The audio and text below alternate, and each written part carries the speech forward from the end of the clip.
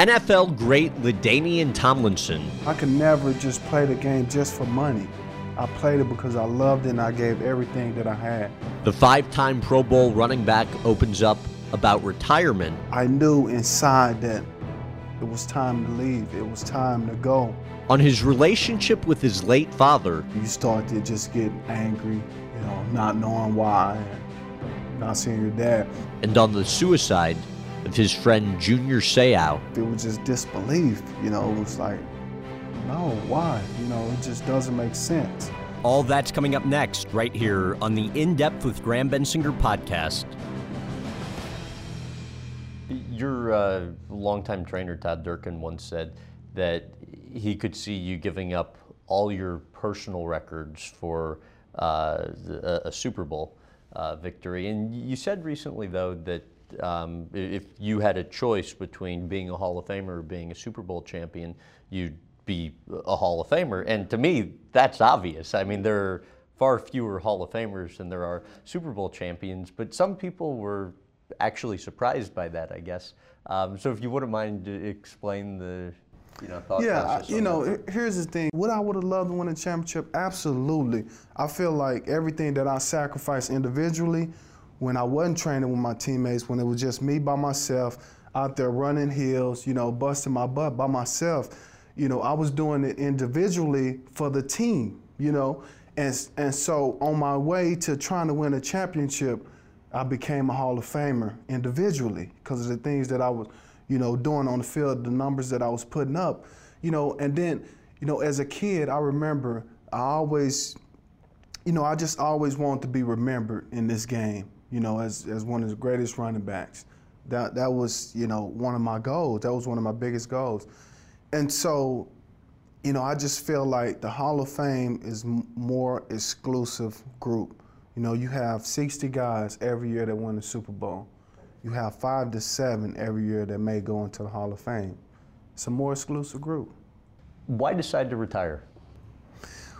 Well, when I first started playing football in the NFL, I imagined that I would play right around 10 years.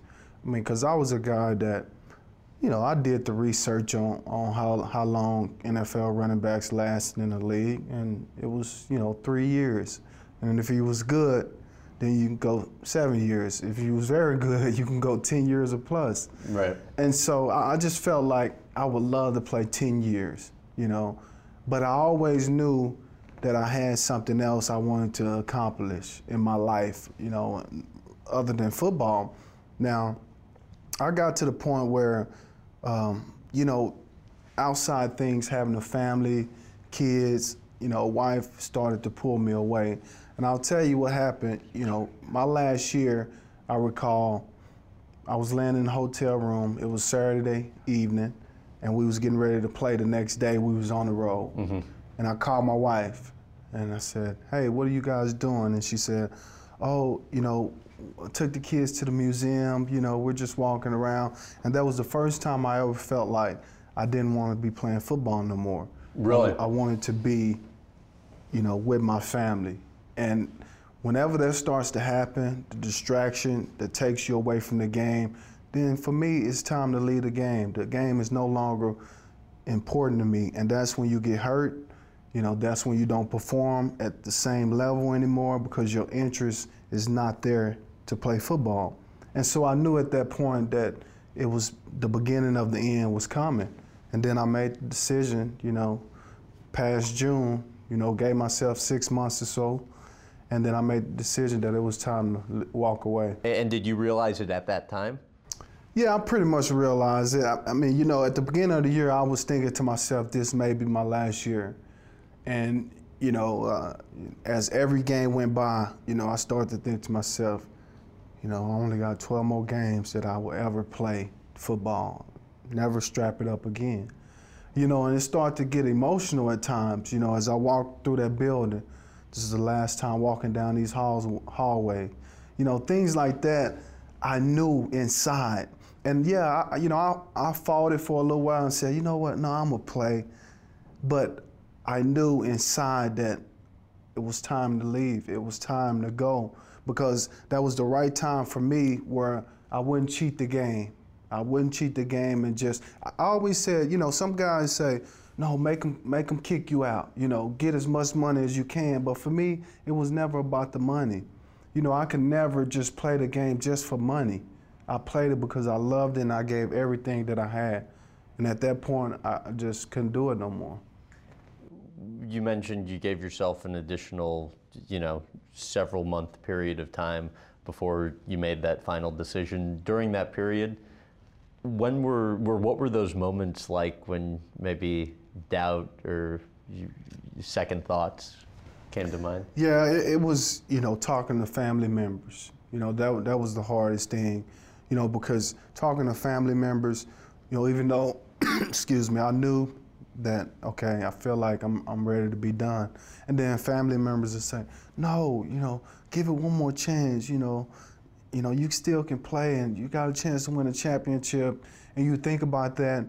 And then I talked to my old ball coach, Marty Schottenheimer, and, you know, he says, LT, you know, I can never tell you exactly what to do. All I'll say is this: if not this year, then next year.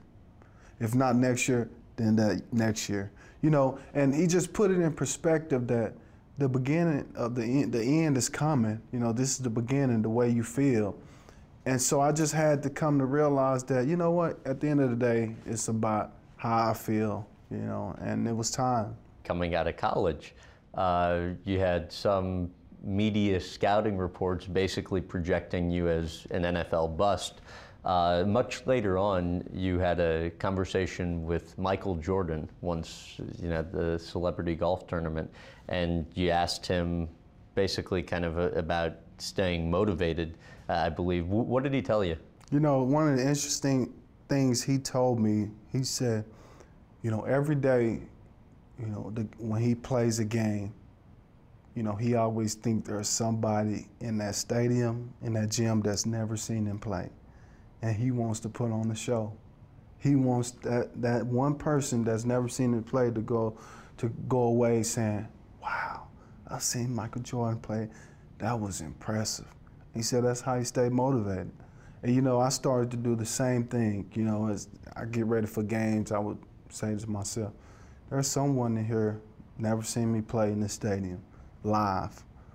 I'm gonna put on a show today. And, you know, there's just little things like that that keep you motivated. But that was one thing that I remember that MJ told me. I want to take you back to your college days. There's an interesting story that I think tells a lot about your character. When you were actually arrested for marijuana, how well do you recall what transpired on that front? And I should say wrongly arrested. Yeah, I had always heard from my mom, you know, be careful who you hang around. Everybody's not your friend. You know, everyone doesn't have your best interests in mind.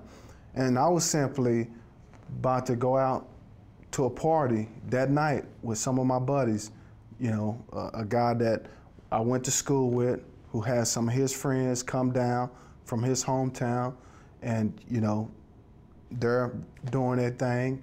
I had no part in it, but I'm part of the party, you know. All of a sudden, things go bad, you know, police come, everybody gets arrested. You know, so that's one of them situations where you know, taught me a valuable lesson. Right. You know, watch where you are, and everybody is not your friend. You got to take control of your own life. Why demand to be tested? Well, I mean, because, you know, I wanted to prove my innocence. And was this to the new coach? Yeah, this was to the new coach. He was just coming in, and he didn't know me from Adam. How did that conversation go? Well, you know, it was one of them things where, you know, he was like, I'm disappointed in you. You're becoming one of the leaders of this team. I'm disappointed. Coach, I had nothing to do with it. I wasn't smoking. I wasn't doing anything. I was just getting ready to go out to a party. Test me if you want. Right. You know, it was like one of them conversations. Okay, well, you know, I'll test you. Went down to the trainer's office, test me. You know, he called me back up in the office. He said, you were right, you know, you were negative. Stop hanging around, you know, these knuckleheads. Yeah. That was kind of how the conversation went from Coach Fran. And was that kind of the takeaway from that? Sometimes you know, as a young man, you know, mom don't know what she's talking about, but mom always know. Yeah. You know, and so it was just kind of one of them things where, you know, the coach had to kind of, you know, drill it in. Hey, stop hanging around knuckleheads. These guys not your friend. You're going somewhere. They're not. So overcoming adversity, I mean, seems to be a common theme throughout your athletic career. Coming out of college, you had a report commissioned that would basically project where you'd go in the NFL if you decided to come out early. How frustrating were the results of that report for you? Well, it was a shock to my system. You know, it was really, you know, eye-opening to, you know, they was projecting me to go 3rd round, you know, and I felt like, looking at, for one, I felt like the things that I had just done, you know, I know it was my first year starting, but I led the nation in rushing over a guy, you know, in Ron Dane, who was projected to go 1st round, you know, and I was gonna go 3rd round. So in other words, they was telling me that there was 15 other running backs at the time that was better than I was. And so, you know, it just motivated me more than anything. I mean, And largely because of where you went to school, you think? Right, okay. Absolutely. You know, because I went to TCU and I didn't get much exposure. Right. You know, we wasn't a national, you know, program, a dominant program. The big schools, Texas, you know, Oklahoma, these teams didn't take a look at me because really they didn't know who I was. Teams, you know, in college, they already have they picks. Going into the senior year, they already target the guys they know they want to offer scholarships to. And at that point, it's all about just monitoring how well they do their senior year. Well, I wasn't on these guys' radar, you know, and so I didn't get the opportunity. And so, you know, but going back, it was the same thing, but it, you know, it motivated me for my senior year in college. I put that stat up on the wall, you know, what they were, you know, what the scouts were saying about me, my strengths, my weaknesses, where I was projected. I put it up on my wall in my room. I looked at it every day. And as I went out the room, you know, going for the day, going to school and practice, I would look at it. And it was instilled in my mind. And another thing I used to do, you know, I used to take my wrist and I used to write underrated on it, you know, so I can always see that, you know, during the game. And the other one I would write, feed the family, you know. And so things like that just, I think it drove me and motivated me. How about the funniest experience you ever had from bringing somebody with you to participate in a workout? Yeah, that would be my good buddy Reggie Bush. He actually, when he was still at USC, you know, I think it was his junior year, you know, he come to work out with me.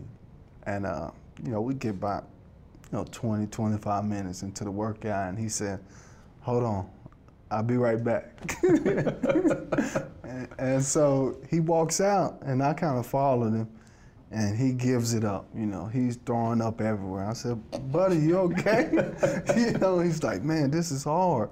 You know, and that was one of the funniest things because, you know, what he said to me afterwards, he said, you know what, thank you, because I now realize what it takes to be the best. I'm nowhere close. You know, I need to get after it. And so that was one of the funniest things, just to watch a young up-and-coming, I mean, it's Reggie Bush. Tell about the first time Todd Durkin put you through a workout. Well, I thought he was crazy. You know, I thought Todd was crazy, but, you know, I needed that challenge. You know, I just felt like, you know, it was something that, you know, it was hard for one. I mean, could you feel it pretty quickly? Oh, yeah, I can feel it quickly, you know, because it was different. You know, just the type of jumps and the type of things that, you know, he had you doing. It was a workout I had never done before, and it really, I mean, it really showed me my weaknesses. Did it bruise the ego at all? Yeah. Okay. Oh, yeah. You know, here I'm thinking I'm just, you know, big-time NFL running back, and I'm getting broke off by this dude, you know. I mean, I look like an amateur, you know, and so, you know, but at the end of the day, it was like I knew, you know, that it was paying off. I can just see little things start to change. I just started to become, you know, for one, my body started to change. I, you know, became real lean and explosive, you know, right away. And on the field, I mean, there was times where I just felt like if I'm standing in front of you, I can do a move where you would never touch me, you know, and we can be as close as, you know, 6 inches, and I can do a move and you wouldn't touch me. I felt like that, and that was because of them workouts that Todd put me through. How do you feel those workouts impacted your ability as a player? Well, I think for one, it just made me, you know, more explosive and a quicker guy. Like I can make lateral And explain some of movements. the things you guys would do too. Yeah, like we would work on a lot of lateral movements, you know, like a lot of, you know, jumps from side to side with explosion. The thing that I noticed the most was my lateral movement, my ability to jump cut, what I call it, is when you start over here and then you jump cut laterally, you know, to the other side. And so my ability to do that was, I mean, it was second to none. I mean, people would talk about that ability. And it came up from the things that Todd and I used to do during our workout, the lateral explosion jump cuts that we used to do off a half Bosu ball. And so things like that, you know, it was something that was different. You know, it was functional movement training is what I call it. Because if you think about it, it's exactly what skilled players, running backs, cornerbacks, receivers, that's the type of training we need, because you're never gonna be on the football field on your back bench pressing somebody. If you are, you getting your butt kicked. You know, that means somebody's on top of you, like, get off of me. You know, so it's all about working on your feet and learning how to do explosive moves on your feet while you're moving. Most satisfying victory of your career would be what? New England. New England divisional game in Foxborough. It's cold, really cold, and you know, everybody had talked about New England being at home and they're gonna blow us out. Earlier that year, on Monday night, they beat us like 45-3. I mean, they blew us out. And so everybody was expecting the same thing, and we won that game. You know, I think we forced Tom Brady into several turnovers, sacked him. Defense really played well. We played well on offense, and beat New England in Foxborough, went on to the AFC Championship game. So that probably would be the most satisfying victory. Speaking of college, and I don't really know how to put a positive spin on this, when it comes to your dating life, somebody told me this, that before you ever took your now wife, LaTorsha, out on a date, before you ever even met her, you just watched her walk around campus for something like 2 months. It wasn't that long. I mean, that's ridiculous. It wasn't 2 months, but what was going on was I was scouting her. You know, if you know. What does that mean? That's what Greg told me, dude. What is scouting her? When you scout He's someone, like, he'd come home, man, I met this girl, and he said you never even talked to her when you said that. Yeah, no, I just wanted to see, when you scout someone, it means to, to kind of, to check them out, to, know their features, to see what kind of person they are, in terms of if you're a scout for an NFL team, you go out and scout quarterbacks or running backs. You scout them. You break down. Isn't that called stalking, though? No, it's not stalking. When it comes to dating. No, because I had other people doing it for me. I wasn't the guy doing it. I had other young guys doing it. So some of the young football players, I said, hey, go see, what that girl is doing. Go see what classes she have. Go see what time she eats lunch. That's scouting. There's nothing wrong with that. And so I scouted her for a little while until it was time to draft her. And and what does drafting her mean? Well, that means, trying to see if she can fit, on the roster, see if she can be part of the team and be my quarterback, I love these football analogies. Yes. How'd the first date go? The first date was good. I took her to IHOP. I mean, I didn't have much money. I was in college, so I couldn't take her to Ruth Chris or, Morton's or anything. Sure. I took her to IHOP, and it was a hit. IHOP was a hit. We must have stayed there like 2 or 3 hours just talking, and, from that point on, we never stopped talking again. Did you really talk about your mom the entire date?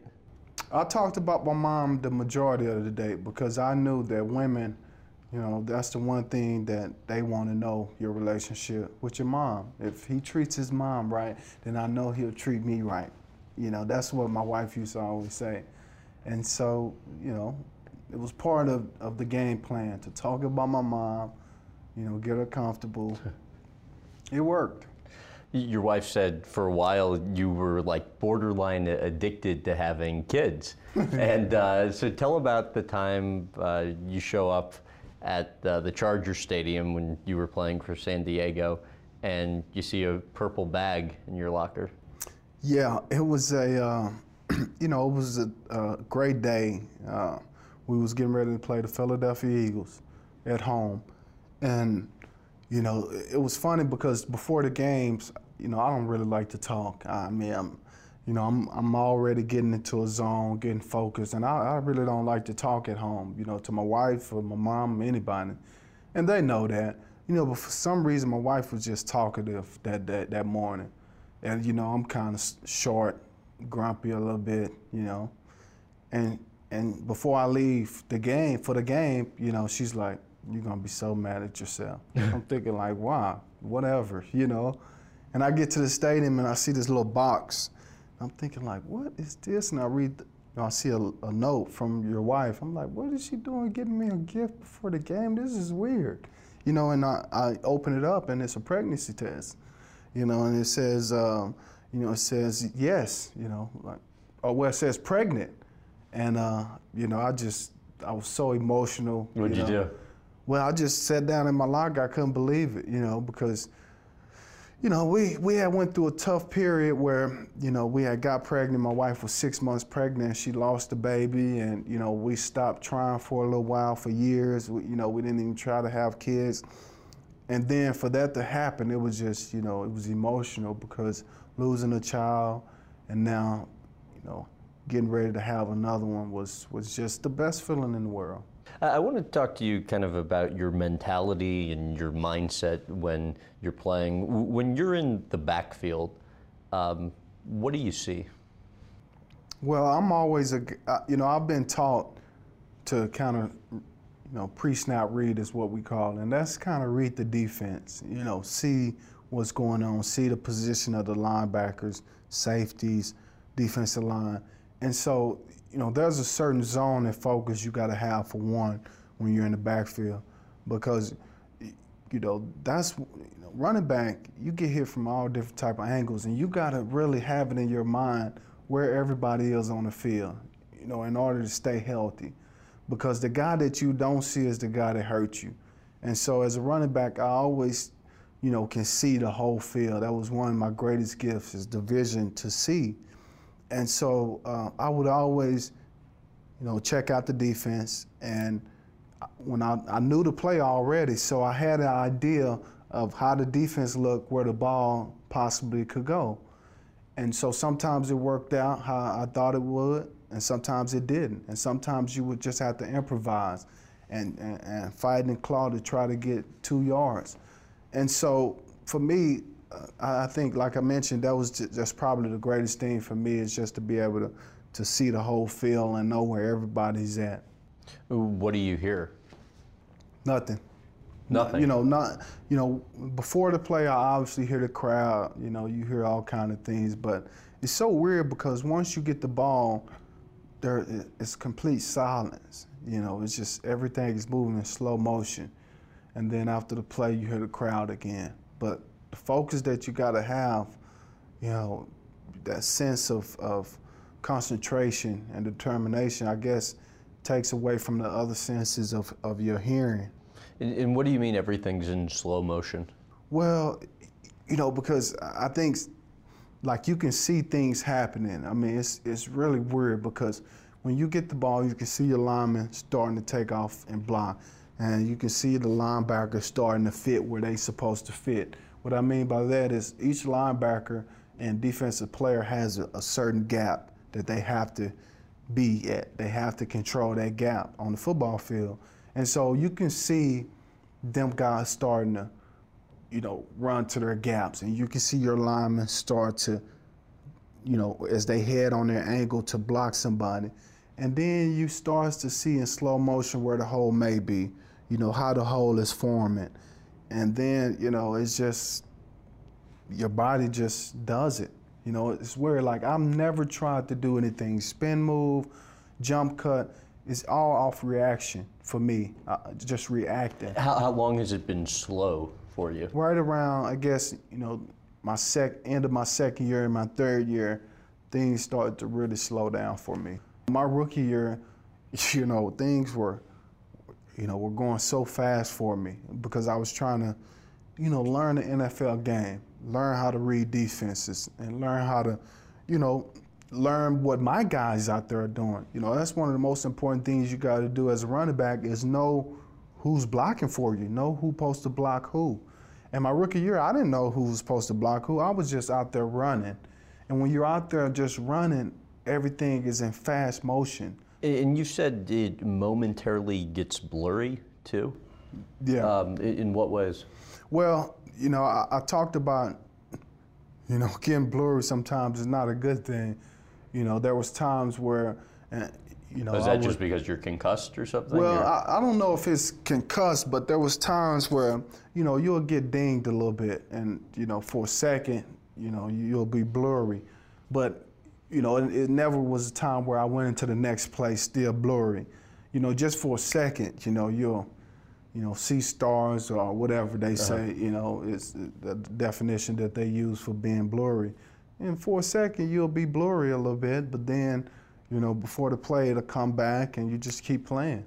I want to touch on some notable moments from your career and just name the moment and get you to kind of recall what you remember. You're in the NFL and your Chargers beat the Dallas Cowboys and your boyhood idol, Emmitt Smith. Yeah, rookie year. It was a special moment. It was a very emotional moment for me, and here's why. Coming back home as a rookie, Cowboys were my childhood team. You know, my family. Every Sunday we would, you know, watch the games on TV. That was part of the family ritual. Go to church, come home, you surround the TV, watching TV and eating, and so. I had always dreamed about, you know, being in the National Football League, and I think that day it hit me that I was here. And I remember, you know, I had my family in the stands. I was coming back home, and I remember as a kid, you know, going to a Cowboy game, you know, and I got to the stadium and I just couldn't believe it. I couldn't believe that I was here. I was there. It was almost a surreal moment that I was playing in the NFL, you know, and my dream had come true. You know, my childhood dream had come true. And so right as I'm getting ready to walk out or be announced, run out the tunnel, you know, I could see my mom and my dad and stuff, and I just started crying.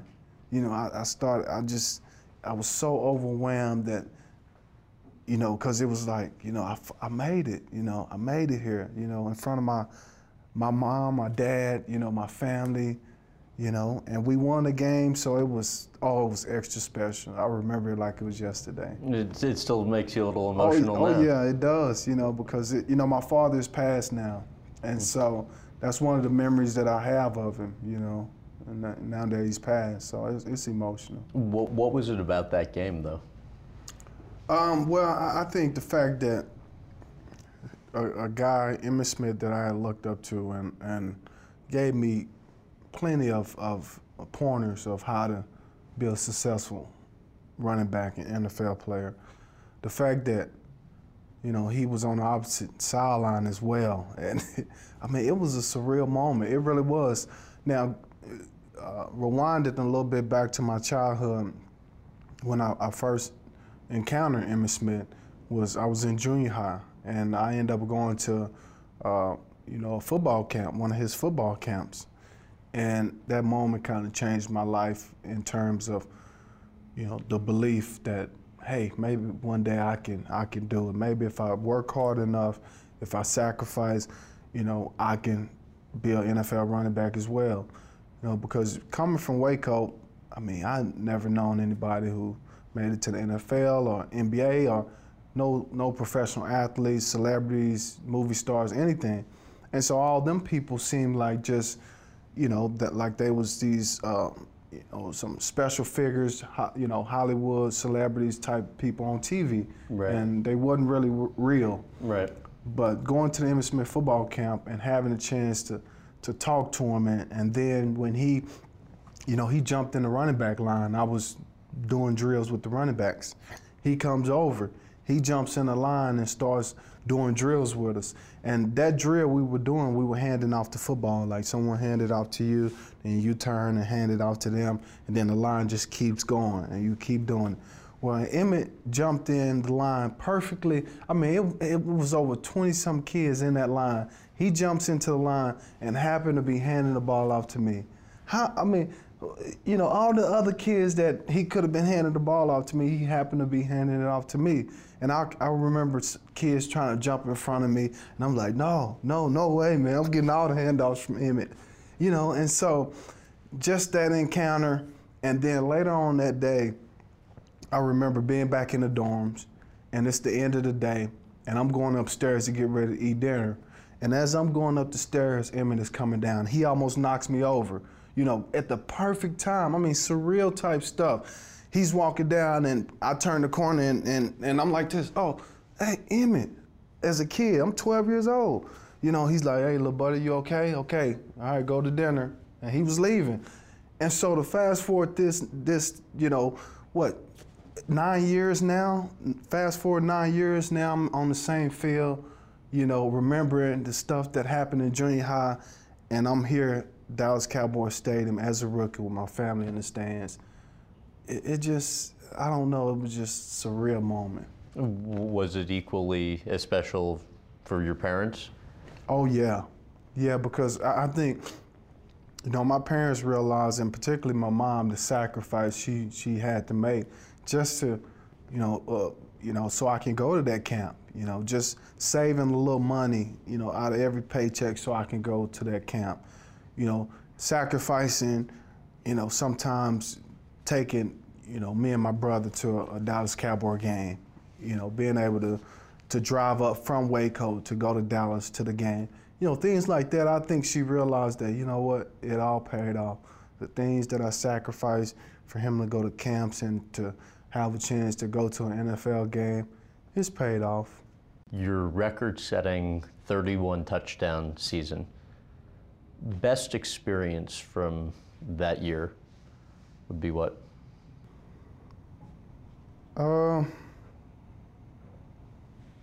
Best experience was when it happened. At the moment when it was about to happen, just to look in my offensive lineman's eyes, just saying, hey, let's go get it. This is the run right here, we're gonna do it.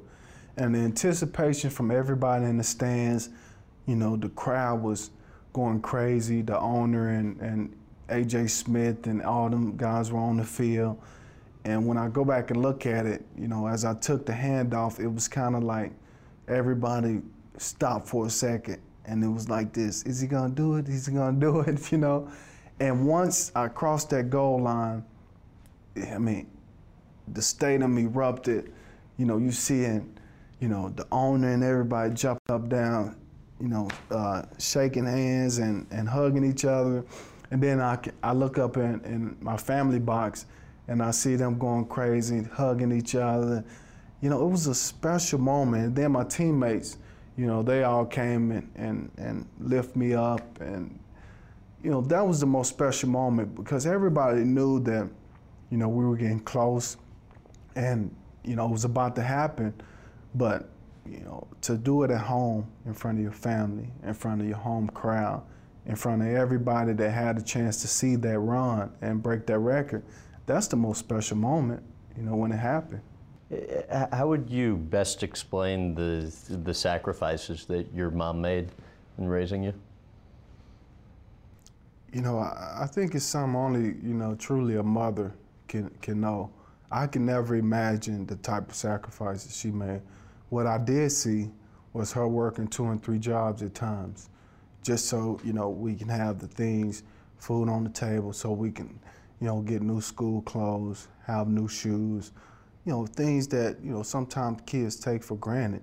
But, you know, her, you know, working hard, you know, doing things that I know she didn't want to do. I knew times that when she got home and she was so tired, but still found time to love on us. You know, things like that I can never imagine, you know, because I'm not a mother, you know, but I just, I mean, I appreciate it so much now looking back. I tell her all the time, I say, you know, Mom, now that I got kids, you know, it's unbelievable the things that you gave up and the sacrifices you made, you know, for me and my, you know, my siblings. And I'm so appreciative to you for the things that you did.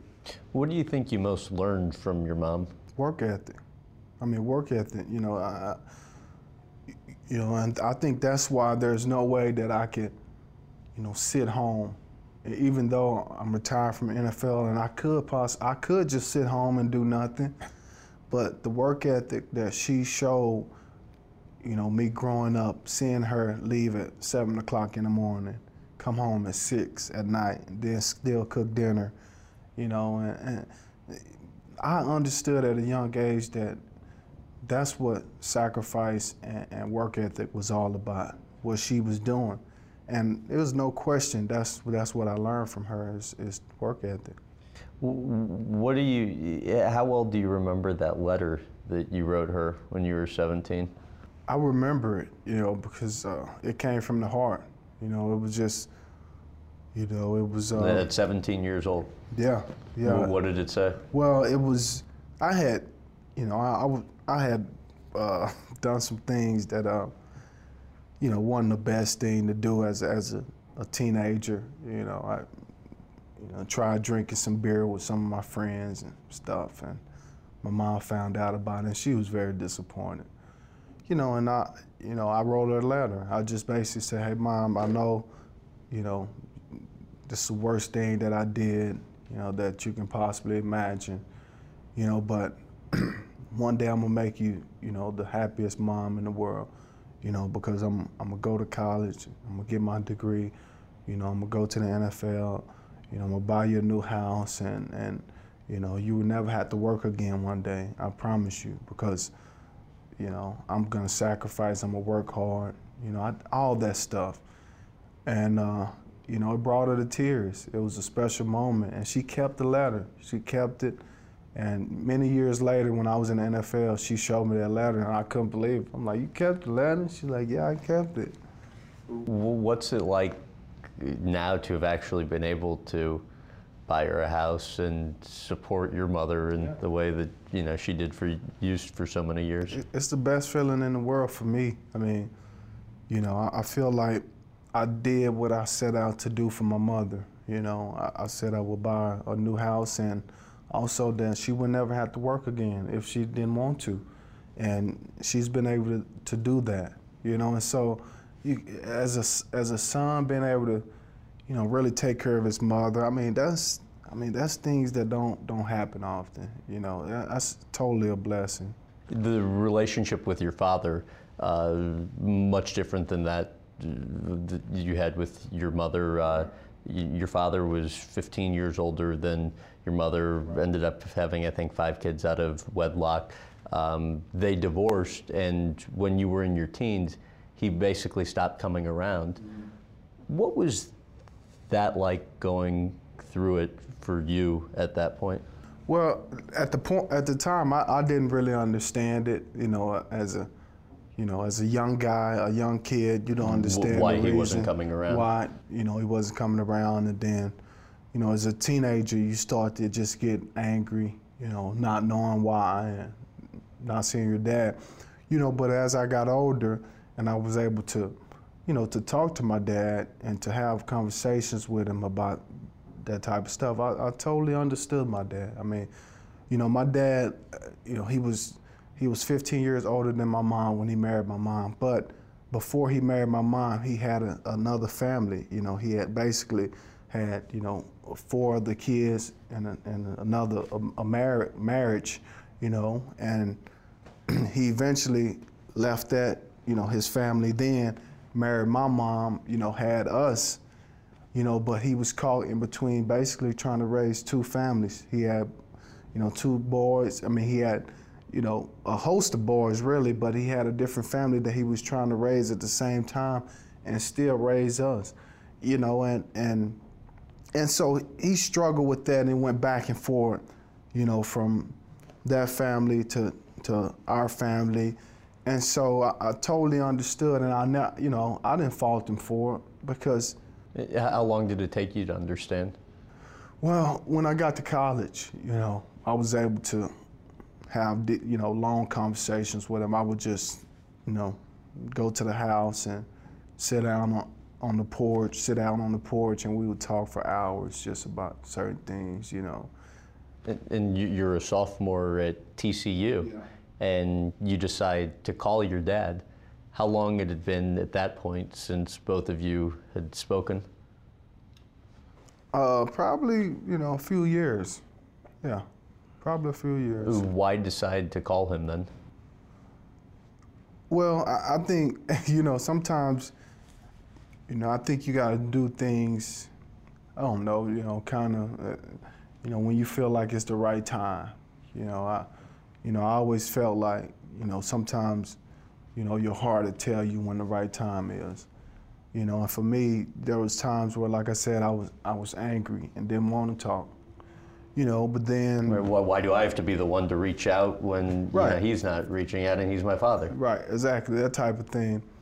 But then, I had to realize that, what, I have the means to reach out. I have a car, I can make the first, connection of going to see him, going to talk to him, whatever. I can do that. I can be a bigger person and do that, And so that was the reasoning in doing it. I was really at the point where I really was no longer mad. I just wanted to understand him, to understand the reasoning and, going away and, basically not talking for so long. And so, that was what that was about for me. He ends up coming out to see a game, which, to the best of your knowledge, I think at that point was the first time he would have been coming to a game since you were in Pop Warner football. What was that like, having him at your collegiate game? Yeah, it was, I remember the game, I was pressing, which means I was trying to impress him. So I was doing things, uncharacteristic of the way I would normally play. Like I was really trying so hard, to make big runs and score touchdowns to impress my father, And so it was, it was a lot of pressure because I wanted him to just say, hey, great game, son, proud of you. But he did it anyway, And so it really didn't matter how many yards or touchdowns I scored that day. It was about him being there and just seeing me happy, seeing me doing something that I love to do, that I've been doing since I was a kid, and that he introduced me to. Your father recently ended up passing tragically in a car accident. Even though you two weren't as close as you might be with your mother, how hard was that to go through? Well, it was still hard. I mean, because I have his last name. I carry on the last name, and so that, when the man that you have his last name, passes away, that's one of the toughest things, that to go through. And, I think the memories that I had of him were great memories. Even though there were times where he wasn't a part of my life, that wasn't important to me, really and truly, because it was all about the memories. What do you think you most learned from your father? I think my heart, just kind of the kind giving. I think I have his spirit, that type of mindset of wanting to help people, and giving to people. That's what I learned most because, in the midst of him being, caught up in two different families, I realized that not only were he caught up in two different families, that he was a guy that helped so many people. At his funeral, there were so many people that got up and said, if it weren't for this man, I don't know where I'd be, he was like a father to me. So many people, and you just never imagine, you know, the kind of impact that he had on other people is because of the way he was. I don't mean to harp on death, but I was speaking to your friend Greg earlier today, and I guess I was unaware of you being close to Junior Seau. When you learned that, you know, Junior took his own life, I understand you were really devastated by it. What was your immediate reaction?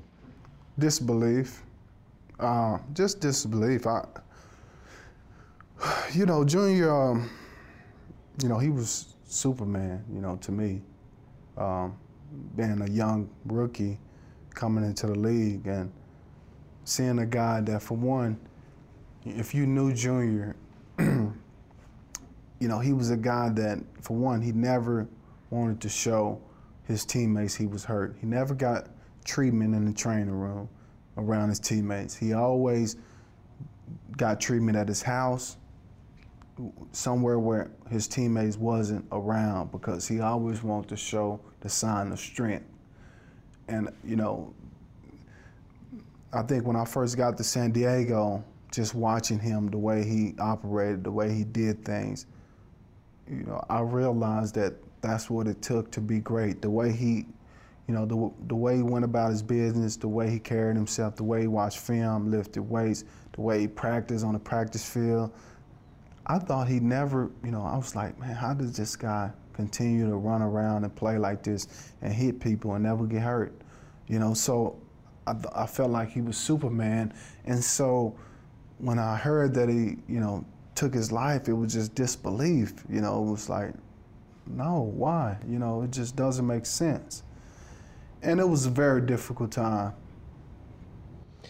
For you or the others that are close to him, given what you said about, you know, him kind of being Superman, is there some sense of like personal frustration among the people that knew him well, that, man, you know, I wish we knew, because here's a guy who helped all of us and we would have loved to have been able to help as well? Yeah, I mean, I think that's the most frustrating thing for all of us is, you know, we all felt like, you know, we were friends, and, you know, we knew Junior and he knew us, and anytime, you know, I mean, we were like brothers. We see each other, you know, as hugs, and, you know, we talking for hours, you know, and all of us that felt like we knew him, we had no idea what he was going through. That's the most frustrating thing, you know, to think you know, your brother, and to have no idea that he's thinking about taking his own life.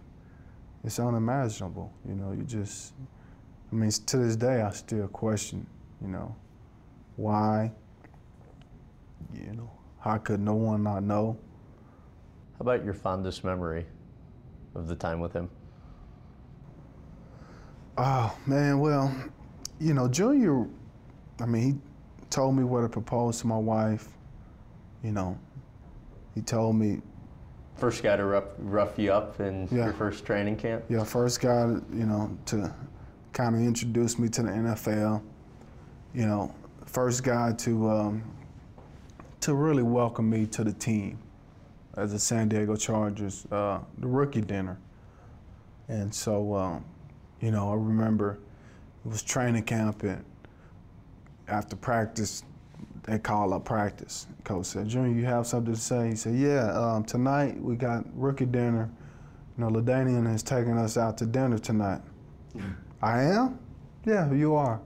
So, you know, I'm gonna pick you up at 7. Just be ready." And so, sure enough. It was IHOP you went to again, right? Yeah, right. We went to Morton Steakhouse, downtown San Diego. And so I get to the restaurant with Junior, and I walk into a private room with about 25 of my teammates. Cheap bill. Yeah, and I have the guest seat right in the middle. And guys are already, you know, they got drinks, and, you know, it's a table full of food. Junior sat next to me. He said, "You know, now this is how this is gonna work. You know, this is your formal introduction to the team. You know, after this, you're one of us, San Diego Charger. You know, but tonight, these guys gonna order whatever they want, as many drinks as they want, and you're gonna pay for it. You know, so it's kind of like, are you kidding me? Come on, Junior. You know, so these guys, I mean, they're living it up. They're drinking, they're eating, and the rule was no individual can order just one drink. So if I was to order a drink, I got to order two. Even though I may not drink it, I just wanted, you know, that was the rule. So the bill comes, and it's about $18,000. And so I'm sitting here looking at this bill like, are you kidding me? Come on, man. And so, you know, the kind of guy that Junior was, he collected money from all the guys as a tip. You know, he collected a tip for all the guys. And, you know, I'm thinking like, oh man, what is he gonna do with this tip? And he ends up giving it to me, you know, as just a kind gesture. He didn't have to do that. That $18,000, I was on my own. Yeah. You know, I've been a part of rookie dinners where wasn't no tip, you know, the rookie got to pay for all of it. And so just the kind of guy he was, you know, he gave me the tip, you know, I guess it was a little over $1,000, but, you know, it helped. Between letting then quarterback Drew Brees walk and then firing head coach Marty Schottenheimer, how do you think that affected the Chargers' ability to win the Super Bowl? Well, you talk about camaraderie, you know, on a team. You know, when you get rid of certain guys, that hurts the camaraderie of the team, you know, because now you have to learn a new coaching staff, you have to learn a new quarterback, you know, and that may take you a couple of years to get used to a new coaching staff. And so at the most critical time, I felt like when we was right there, where we was one of the most dominant teams in football, a change was made that wasn't necessary, and it cost us, you know, in the end, we never won a championship, even though it seemed like we was right on the brink of winning one or two. Do you think you would have won if both of them stuck around? Really? Yeah, we would have won, yeah. Why do you say that? Well, we you know, Marty had built a team that was strong in all aspects. We can run the ball, we can throw, you know, we were a physical team. On defense, we can get out to the quarterback, we could stop the run, we were good on special team. We had a solid team, and everybody knew Marty's philosophy. We knew what Marty expected out of all of us. You know, that year with Phillip was just, you know, he was a young quarterback, and so we really didn't want to open the offense up. You know, we was very conservative. We ran the ball very well. We was probably ranked #1 in rushing, you know, but we had a young quarterback that we did want to, you know, make him make mistakes, you know, force him into mistakes. So we played conservative football. If we would have had a, you know, experienced quarterback like Drew, we would have been able to, you know, open it up a little bit more, you know, do more things, and we would have been even more dangerous. You, throughout your career, have been showered with praise for how humble you are, how kind you are, how generous you've been to countless people. But when you were released from the Chargers, there was, I think for the first time, some people that were critical of, you know, some comments that you made. And I only thought it was worth bringing this up, given that the rest of your career has, I mean, everybody has only said positive things. And I'm sure you saw this article, but I wanted to read a quote to you that, and I'm just reading a couple excerpts, but I mean, some of the criticism seemed biting, and it was in the San Diego Union Tribune.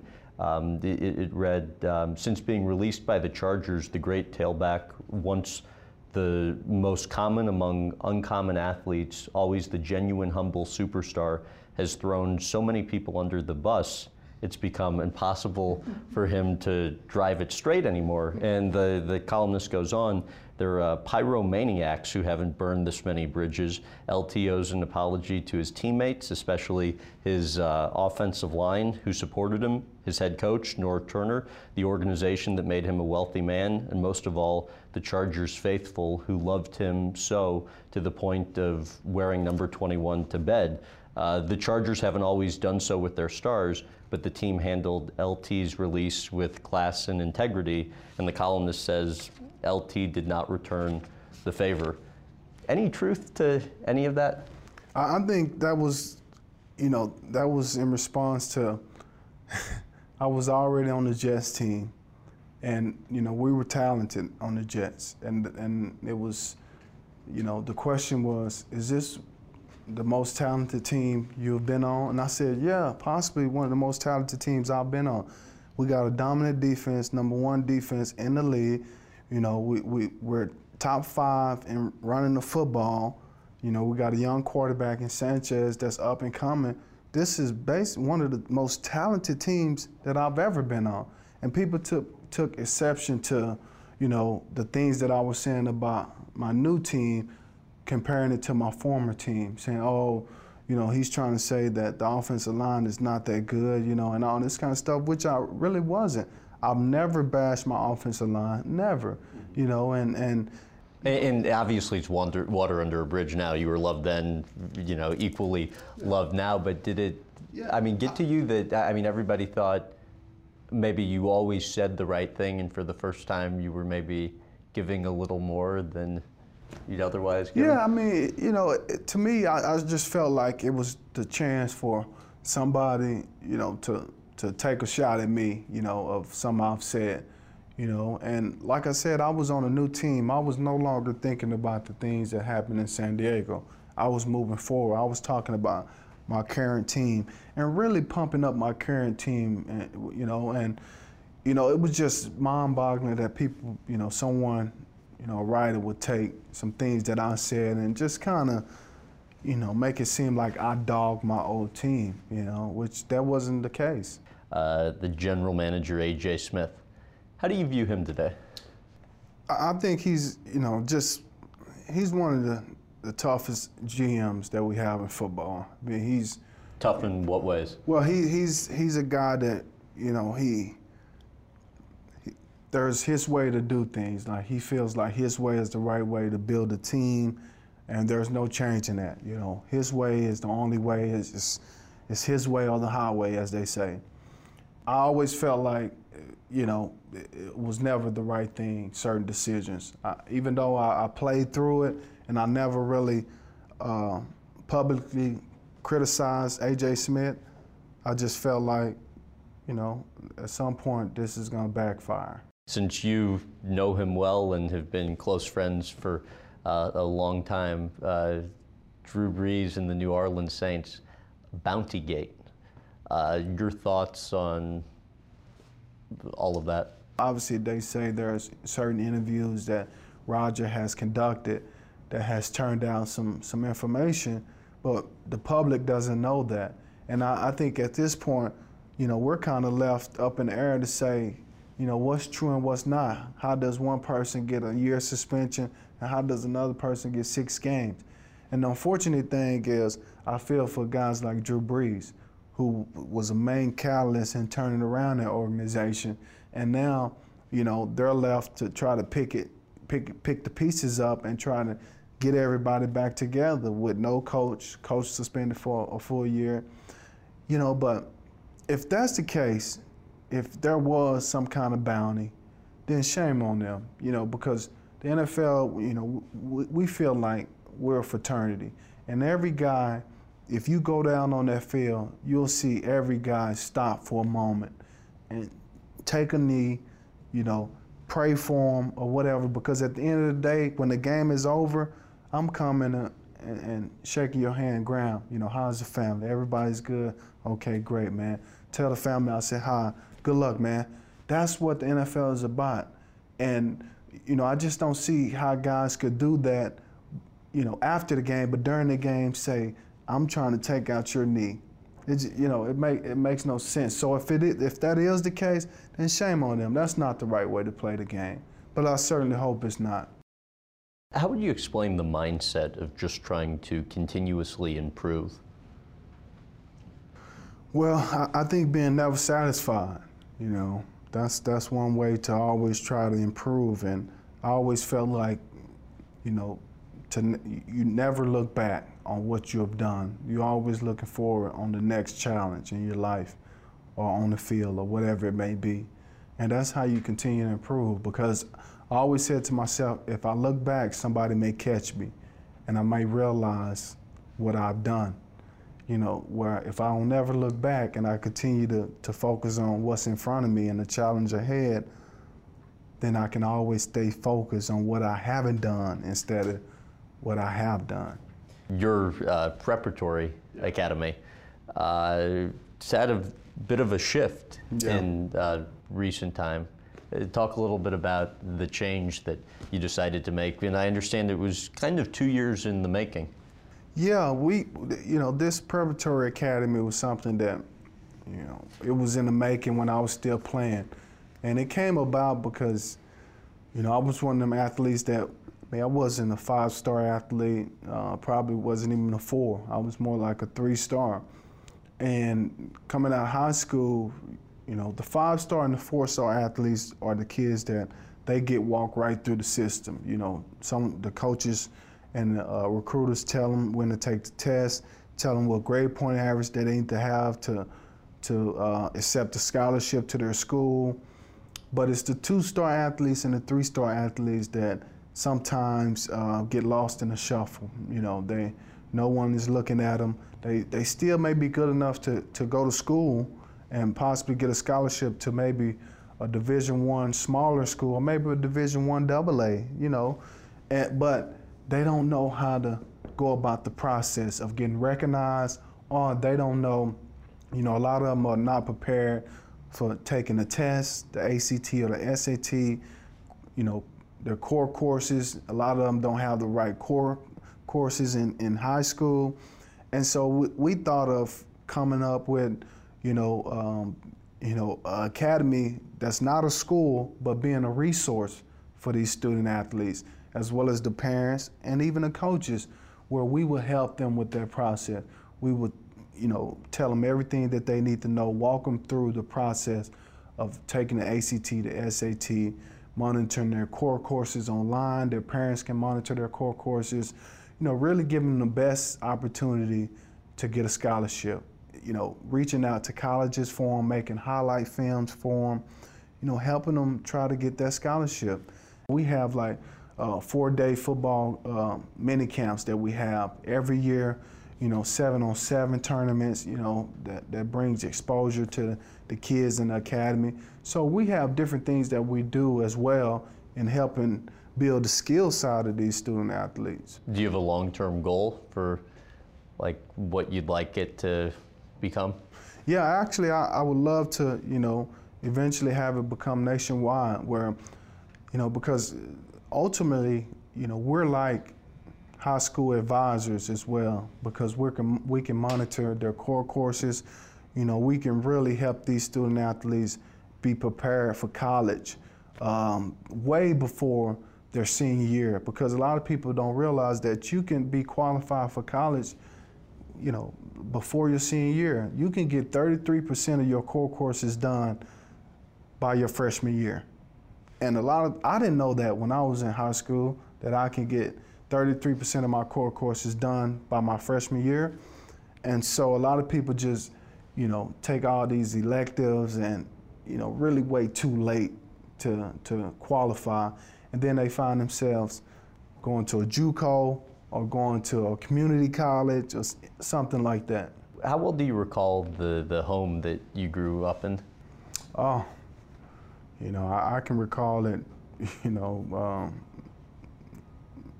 like it was yesterday. I mean, What did it look like? Well, it was just a small, modest home. 3 bedrooms, family room, nice little kitchen. Probably about a little over 2,000 square feet, if that. Had a nice backyard where, I used to ride my homemade go-kart that my stepfather put together for me. Ride that go-kart all around that backyard. Had a trampoline back there where when my mom was gone, I used to climb up on the house, jump off the house, do flips off the house onto the trampoline, just doing stuff like that. How about your favorite feature of your San Diego home? The backyard. You know, the backyard, having a nice pool. But my favorite place in the backyard was, you know, the putting green that I had, along with the chipping area. And then I had a four-wheeler track, dirt bike track, where I can kind of ride my four-wheeler around my property in San Diego. You just moved back to Texas. I know you're renting right now, but what are you looking for in a home for yourself? Just a nice big yard for my kids to be able to play. You know, I envision I'm gonna have to set up soccer goals and, you know, even maybe one day a batting cage, you know, and possibly even, you know, a mini football field to work with, you know, my son. And who knows, I don't expect my daughter to be a football player, but maybe she likes soccer, yeah. You know. And so I just envision having a big enough yard to, you know, to be able to keep my kids active and playing. Really a pleasure. All right, absolutely great.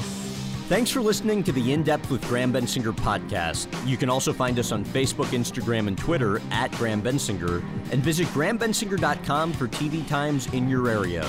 Also, don't forget to check out our YouTube channel at youtube.com/Graham Bensinger for hours of extra content.